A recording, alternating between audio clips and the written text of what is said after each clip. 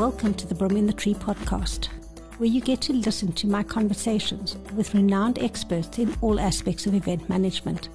My guests share with you their stories, their memories, their tips, tricks, and even some behind-the-scenes insights so that your next event, from a candlelit dinner to a wedding for thousands, creates beautiful memories. My name is Nikki Kennedy, and I get to help make people's dreams come true.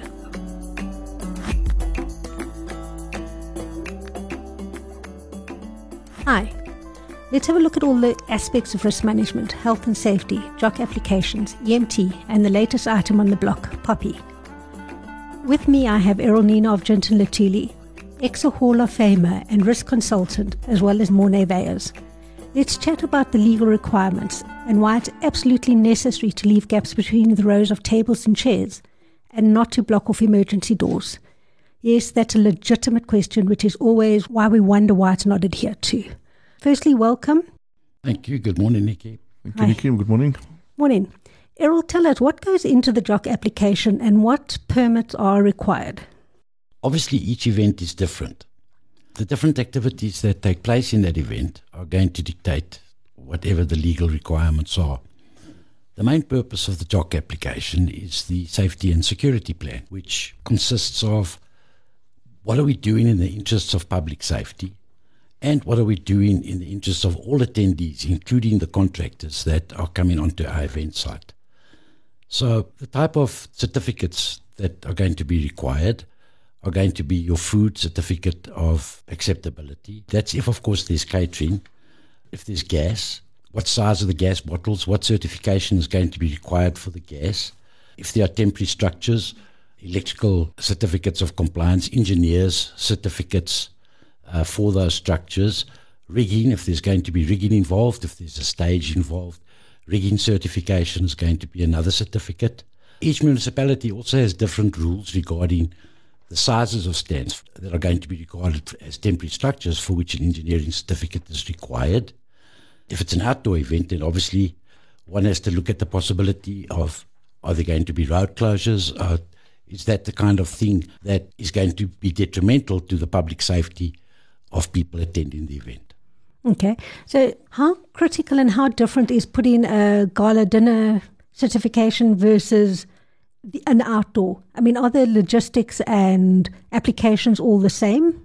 If it's for a dinner, straight away we have venue restrictions. In other words, how large is the venue? How many people can go into the venue? There are fire regulations which dictate the distance between the tables, the distance for the waiters to walk between the backs of chairs, etc., etc. An outdoor event, one of the first things is we start from the outside and we say, well, where will people be parking their cars? We would like the event attendee to have a wonderful experience from the moment he parks his car to the moment he enters the event, enjoys the event, and leaves the event and gets back to his car. So the planning is very, very different. And the types of certification required will also be different.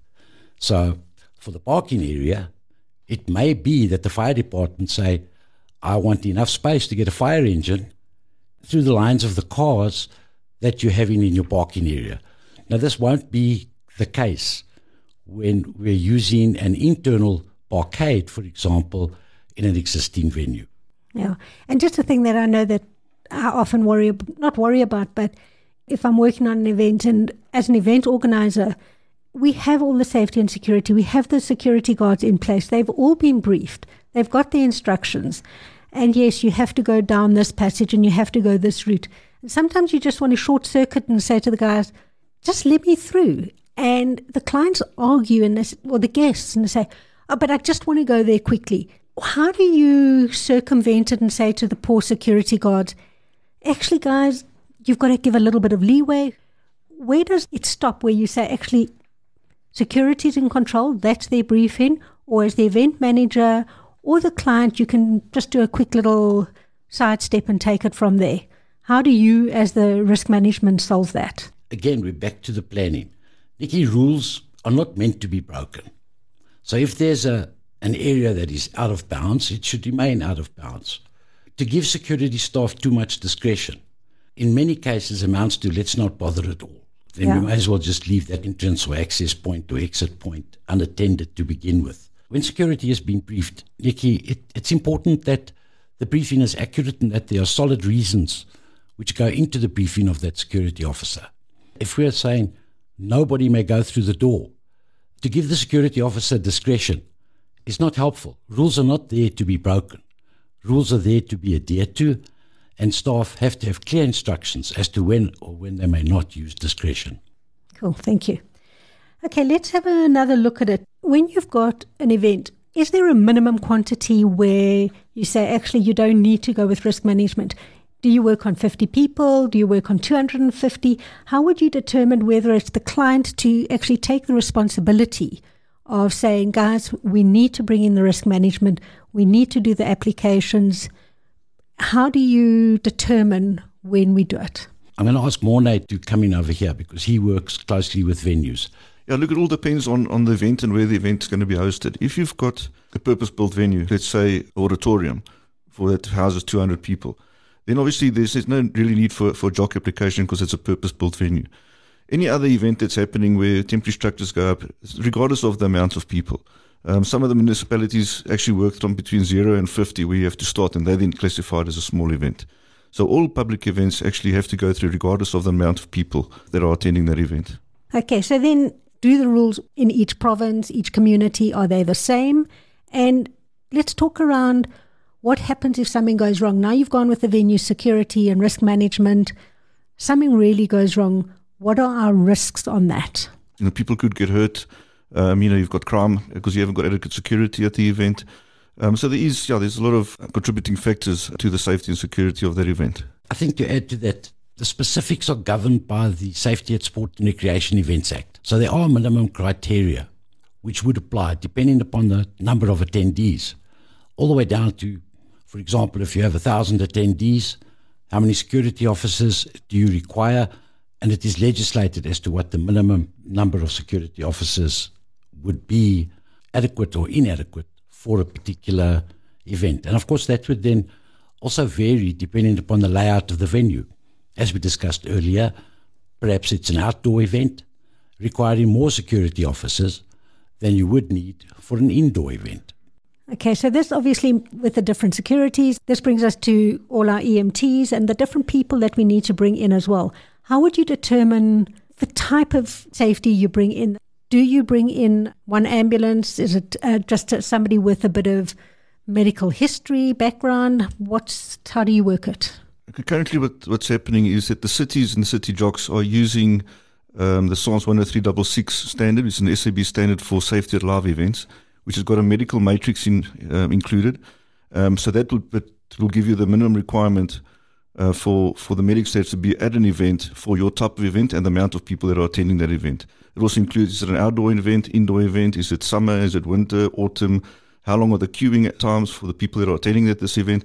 So all of those contribute to what the outcome of that matrix is, and that matrix then gets used by the cities as a minimum requirement for medics at that specific event. I know that obviously when we do a lot of functions, we have all the structures, the technical, the decor, lighting guys, and they use a lot of heavy machinery. And I know that some event managers do it, some venues do it. Do you have to have your EMTs there from beginning of set down to lockdown? What are the parameters? If something goes wrong, somebody's got to be responsible for it. So how do you say, okay, we actually need to have the EMTs there, or we could actually just walk away and just have them for the function itself and not the set up and build and strike? This opens what I regard for the current event industry in South Africa as a huge can of worms in terms of who has these various responsibilities. In reality, what legislation says is that every employer is responsible for the safety of his employees. Where an event organizer has now appointed a principal contractor to be responsible for a build, where perhaps, as you say, there's machinery involved, the reality is it is not the event organizer who's responsible for the safety of that contractor's employees. It is the contractor himself who is responsible. I do know that at the moment, many event organizers take this responsibility upon themselves, including the expense of providing that EMT for the event, when in fact it is the responsibility of the principal contractor. And are the lines not then blurred a little bit? I know for myself, I want to be in control. I want to know that I've got everything. I want to make sure that it's right. And if I'm relying on the principal contractor or the client or somebody else to do it, I can't be guaranteed that actually it's going to be done. And yes, it is a control factor. Nikki, again, you're bringing up a very interesting point. To be in control of that type of event happening or not happening, one has to have a contractual arrangement with those contractors. It's unfortunate, but at the moment, many organizers don't even appoint these contractors in writing. And the terms of the appointment are very, very clear in the Occupational Health and Safety Act. Contractors must be appointed in writing. And the description of what they are contractually bound to provide has to be in accordance with the Health and Safety Act. And these provisions should be spelled out in that appointment. And it is clearly not the duty of an event organizer to look after a contractor's employees. That is the principal contractor's responsibility. And you cover that within your contractual agreement and your Section 37(2) agreement, which is a health and safety agreement, where everyone agrees to comply with the provisions of the Health and Safety Act. So in a way, the Health and Safety Act provides an indemnity to you as an organizer only if, though, you've complied with the Act and actually done your indemnity agreements with your contractors. I think the industry's obviously worked not in strange ways forever, but I don't know if we're working backwards. We all employ our suppliers, we bring them in, then we bring in the health and safety, then we have our meeting. So is that then too late to bring in the indemnities and everything like that? Because surely that should have been done prior to. Absolutely. You're 110% correct. The problem is the world has become a specialist place. So event organizers specialize in what it is they do in putting on an event, making sure the ambiances are correct, making sure that the financial risk assessment is done so that the event is going to be profitable, doing their best to ensure there's no reputational harm. But if that same event organizer had a risk consultant right up front to say, what is it I must do in the appointment of a contractor, then this problem would disappear. But by the time we get to the health and safety subject, it's too late. The contractor's already on site. Now we bring a health and safety officer on to do what? To supervise the contractor. Again, there's no foundation in law for the event organizer to do this. Construction Regulation 5 is very, very clear. It spells out the duties of the client. So the event organizer becomes the client. And as such, they appoint a contractor. Then we move to Construction Regulation 7, which is the duties of the principal contractor. And whatever the event organizer does as the client is mirrored and answered by the principal contractor. So, my opinion, event organizers take on a lot of unnecessary expense unnecessarily because they should not be doing this. It is not an event organizer's role or expense or prerogative to provide health and safety for the contractor's build. It is the principal contractor's responsibility in terms of the Act. Okay, but then now the principal contractor then brings in security or the EMTs. Surely then the lines are blurred as, well, I've brought them in, whereas if the event manager brings it in, it's an overall thing. But that just brings me to the next thing when you say it shouldn't be the event manager's expense. What are we looking at, and not to put you on a block, budget-wise, how would we determine what to factor in to bring in health and safety risk, to make sure that we've got the right certification? There's obviously a cost to bring in the risk management team, but then we've also got costs for city council, for the fire department, for all of those. What should a person sort of factor into, say to the client, in order to start, let's say we've got to go in for 5, 10, 15, 30,000 before we even look at it. Could that not blow the budget? Well, I think there's a new norm. And exactly as you say, budgets are now very, very important. So what an event organizer should be doing is figuring out upfront, within that initial planning, when the event is still being designed, and at the conception stage, How will it work? What needs to be in writing? What contracts need to be entered into? Whose cost is an activity going to be for? Is it for the event organizer or is it for the principal contractor? And what does the law say? I mean, the reality of the situation is an event organizer appoints what is strange, but let's call it the event safety officer. But in law, that safety officer doesn't have the legal right to now go and demand of that principal contractor what it is he should be doing during his build. That is the contractor's responsibility in terms of the Act. And it is very, very clearly spelled out in terms of Construction Regulation 5 and Construction Regulation 7. You see, before the event organizer even starts, the law compels them to do a baseline risk assessment for any temporary construction work that is going to be undertaken. Do event organizers do this? Sadly, not in every case. I do know that.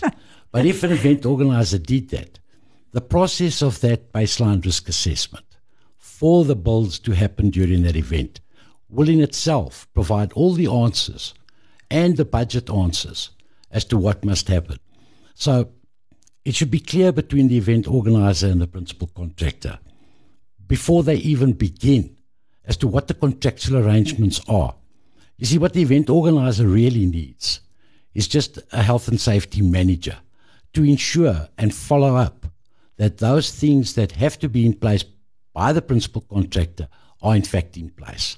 So if an event organizer, and very few, if any, have a background in health and safety when it comes to the law, it is a lot cheaper to employ a qualified health and safety manager stroke risk consultant than it is to try and do the work yourself. Okay, so now we have a little curveball. It's just a little thing called COVID-19. And I'm sure that it has affected the health and safety and risk management. Talk us through, because it's a very real thing that it has changed the world and the way that we see and do events. How is it going to affect what we've been talking about now? You see, I think the first impact that COVID-19 is going to have is, again, back to budget and expense.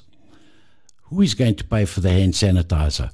Who is now going to pay for the legislatively required health and safety COVID-19 manager that has to now be on site?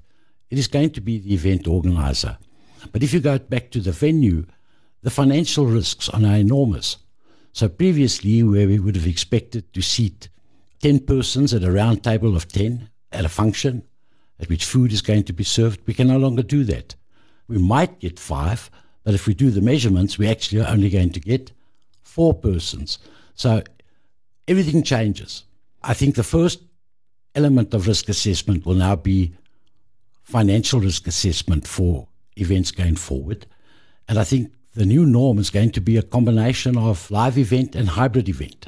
I think you're going to have live attendees, for example, at a convex or a small exhibition, and you're going to have other attendees attending that same event virtually from the comfort of their homes or their offices. I already have one client is planning to do events where there will be free attendance by many members of the public. However, if you wanted to collect CPD points, for example, in attending an event, then you have to pay an entrance fee. So it depends on the type of exhibition, the type of event, as to whether there will be a charge or a cost. And it depends on the amount that's going to be charged to the so-called exhibitor and whether he's exhibiting virtually or in reality. And the same would apply to conference delegates. Instead of crying in our tea, I think we must say, well, what a great big advantage. I can now get international delegates to my conference, and there's no travel and accommodation, because whether they're in Europe or the United States or Australia or anywhere else in the world, they can attend my conference. So we're going to have to rethink how we do events. Okay. It always makes me worry and makes me think about it then, public liability.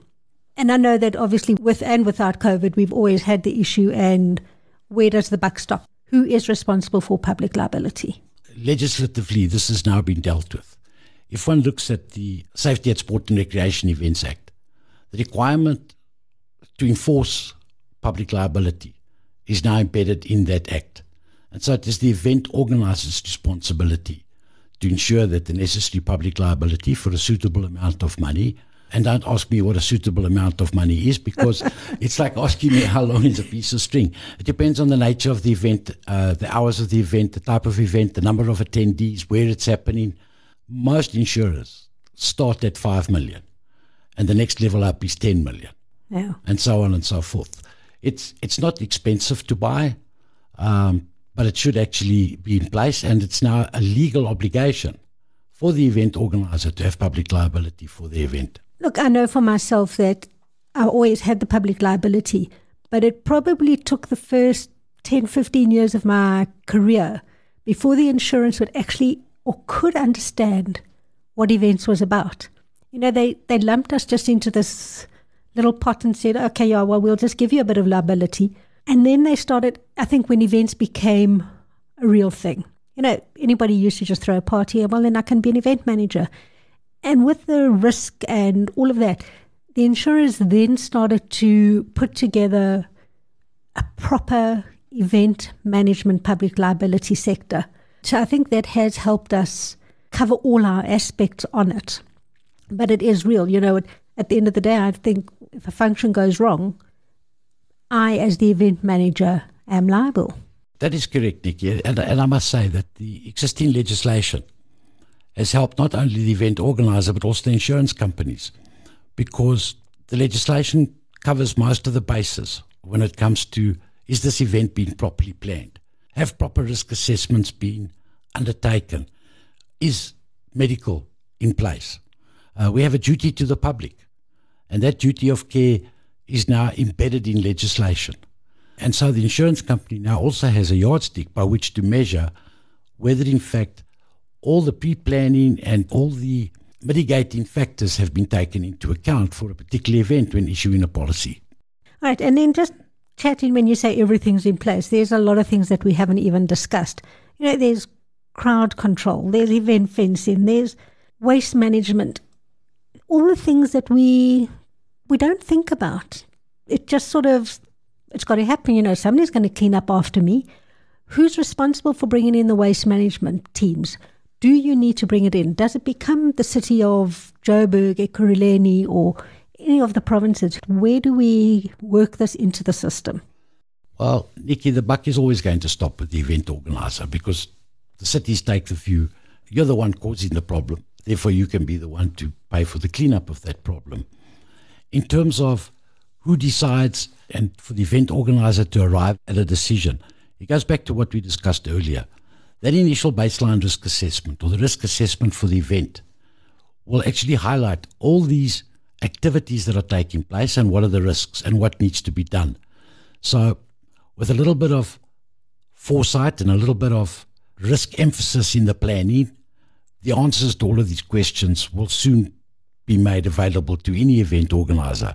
The problem is, event organizers are so busy with their idea and the routines of putting on the event, they often lose sight of the fact that we never paid attention to the risk. We're just interested in getting to the other side of the road. We forgot to look left, right, and left again. And we shouldn't be surprised then when the car hits us as we're busy crossing the road. And that's what happens to event organizers who don't plan and don't do risk assessments. Well, it makes me think many years ago, was not an event I did, however it was an event that I had attended. You know, it's something we don't think about, are like portaloos. What do you need to do? How many toilets do you have to have at your function? Do you have a trailer? Do you order the right thing? You know, if you've got a VIP function, you actually don't want a pocket rocket to arrive at your function. You know, those are for construction sites, unfortunately. There was this function at a really exclusive shopping centre. And it was, again, many years ago before these designer toilet trailers came out. And the event manager brought these up not them, but the supplier brought them up, lying down on the bakkie up to the roof of the shopping centre. And it was great. 3-day event. They had their janitors there. They did what they needed to do. However, nobody had factored in that you cannot lie full toilets down. So these loos got loaded onto the bakkie, brought down the ramp, and all hell broke loose. It was an unpleasant experience. Who's responsible? Who pays for the cleanup? What do we do? Morne? Now, Nikki, again, it's the events organizer's responsibility. Under the public health bylaw, let's say you've got an outdoor event in an outdoor space where there are no ablution facilities, and you've got more than 30 people that's going to be there longer than an hour. There's actually a table that dictates how many closets, toilets, etc. you have to have for the amount of people that are at that open space. This is basically for outdoor events. Indoor events, purpose-built venues, they've got adequate toilets to service the people that attend that event.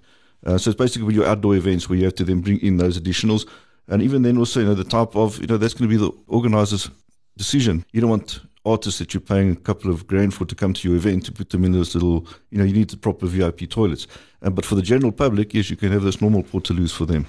Yeah, and I mean, also you've got to be aware, I think, you do an outdoor event, the trailers are brought out, not a problem, they can go on an incline, suddenly the trailer starts moving. There's a lot of risks, and it really should be such a simple thing. But I think for me, it is probably one of the biggest factors that you have to be concerned about. Two more things that are really top of mind.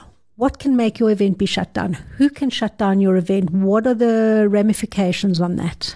Nikki, I spoke earlier about, you asked the question, why do we have to do a JOC application? And I responded by saying, well, part and parcel of that application is the submission of your safety and security plan. So it stands then to reason that non-compliance or non-adherence to your own plan is going to give rise to some other department or authority saying, sorry, your event can't happen. So if your event, for example, was going to be a concert and there was a stage build and now there was no sign-off from a certified engineer on the stage, well, the fire department are going to say, sorry, no access to the stage. So that would be exactly the same as having the event shut down. Or if in your planning for the event you said for an outside concert, as another example, you are going to have 30,000 packs inside the venue because that's, according to the floor space available, that's what the fire department agreed to and it's what you wanted in the venue. But then you know what happens in real life? Somebody decides to go into the car park and they start selling more tickets out the boot of a motor car. So now what we have is instead of the expected 30,000, it's starting to look like 40 or 45,000. Well, between the South African Police Service, who have authorized this event in terms of the SASRIA Act, which we spoke about earlier, and the fire department, they would have the rights to stop that event. So any unsafe condition, anything that is going to present potential harm to an attendee or member of the public would be reason enough to stop the event or to stop further access to the event, and the authorities then have to step in and deal with that particular problem. There may be lots of other reasons. There may be a fire. There may be a bomb threat. There may be many, many things that could happen that would give rise to the closure of an event. Okay, so look, I think that's really a lot of food for thought for now. I just want to end on a very short note, and I want to just ask you to give us a brief summary on Poppy. I think it deserves a whole podcast on its own, and we'd love to get into that, but just it is coming into affect our life. We are all going to be responsible. Tell us a little bit about us, and then we'll take it from there and delve deeper much further on. Yeah, sure. Nikki, our company actually has developed its own specialist Poppy set of documentation. It's a do-it-yourself set of documentation. But this act was first gazetted in 2016. It was signed into law by the state president on the 1st of July 2020 for every business, whether you're a one-man business or an event organizer or an industry or a factory, to become Poppy compliant within a 12-month period. So D-Day is the last business day of June in 2021. And what it means is that we have to have policies and rules and regulations that govern our business in terms of what we do with personal information and data. So for a conference organizer, what are they doing with the data of the delegates? Made worse by the fact that if it's an international conference, even though we are here in South Africa, we fall subject to the GDPR, the General Data Protection Regulations of the EU. And this governs what we do with EU residents or EU citizens' data. And people are very sensitive today all over the world about ID theft, and we're not allowed anymore to just keep data and send out emails and try and sell stuff. People have the right to complain. And I think as far as policing of the personal protection of information is concerned, I think the general public are going to be the biggest policeman of them all, because I don't know about you, but I'm already very reluctant to part with my ID number, and I don't want people willy-nilly out there having all my details. So that's the purpose of the Protection of Personal Information Act. A regulator has been appointed, and it will impact the event industry enormously, because we have both our clients' data, be they companies or individuals, and we tend to keep that data on file. Well, we're going to need their consent to do that in the future. Okay, so look, definitely I think we have got way too much information to follow on that one. So I'd love to be able to chat to you further about that one. But in the meantime, let's actually just give out your details, that if anybody wants to touch base with you just about risk management or find out anything about Poppy, you can contact us at Errol, ERROL, at Jinton Luthuli, LUTHULI, one word, .co.za, or you can call me on 082-852-5113, or visit our website, www.jintonluthuli.co.za. Excellent. Well, Morné and Errol, thanks a million for chatting to me. And like I say, we will be touching base again soon, and hopefully we can all become Poppy compliant. Thanks very much for having us, Nikki. It's been a pleasure. Thank you, Nikki. Thank you. Bye, guys.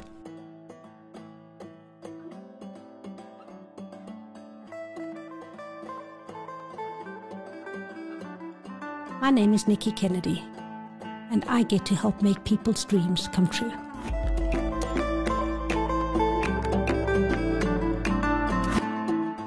You've been listening to another production from Solid Gold Podcasts.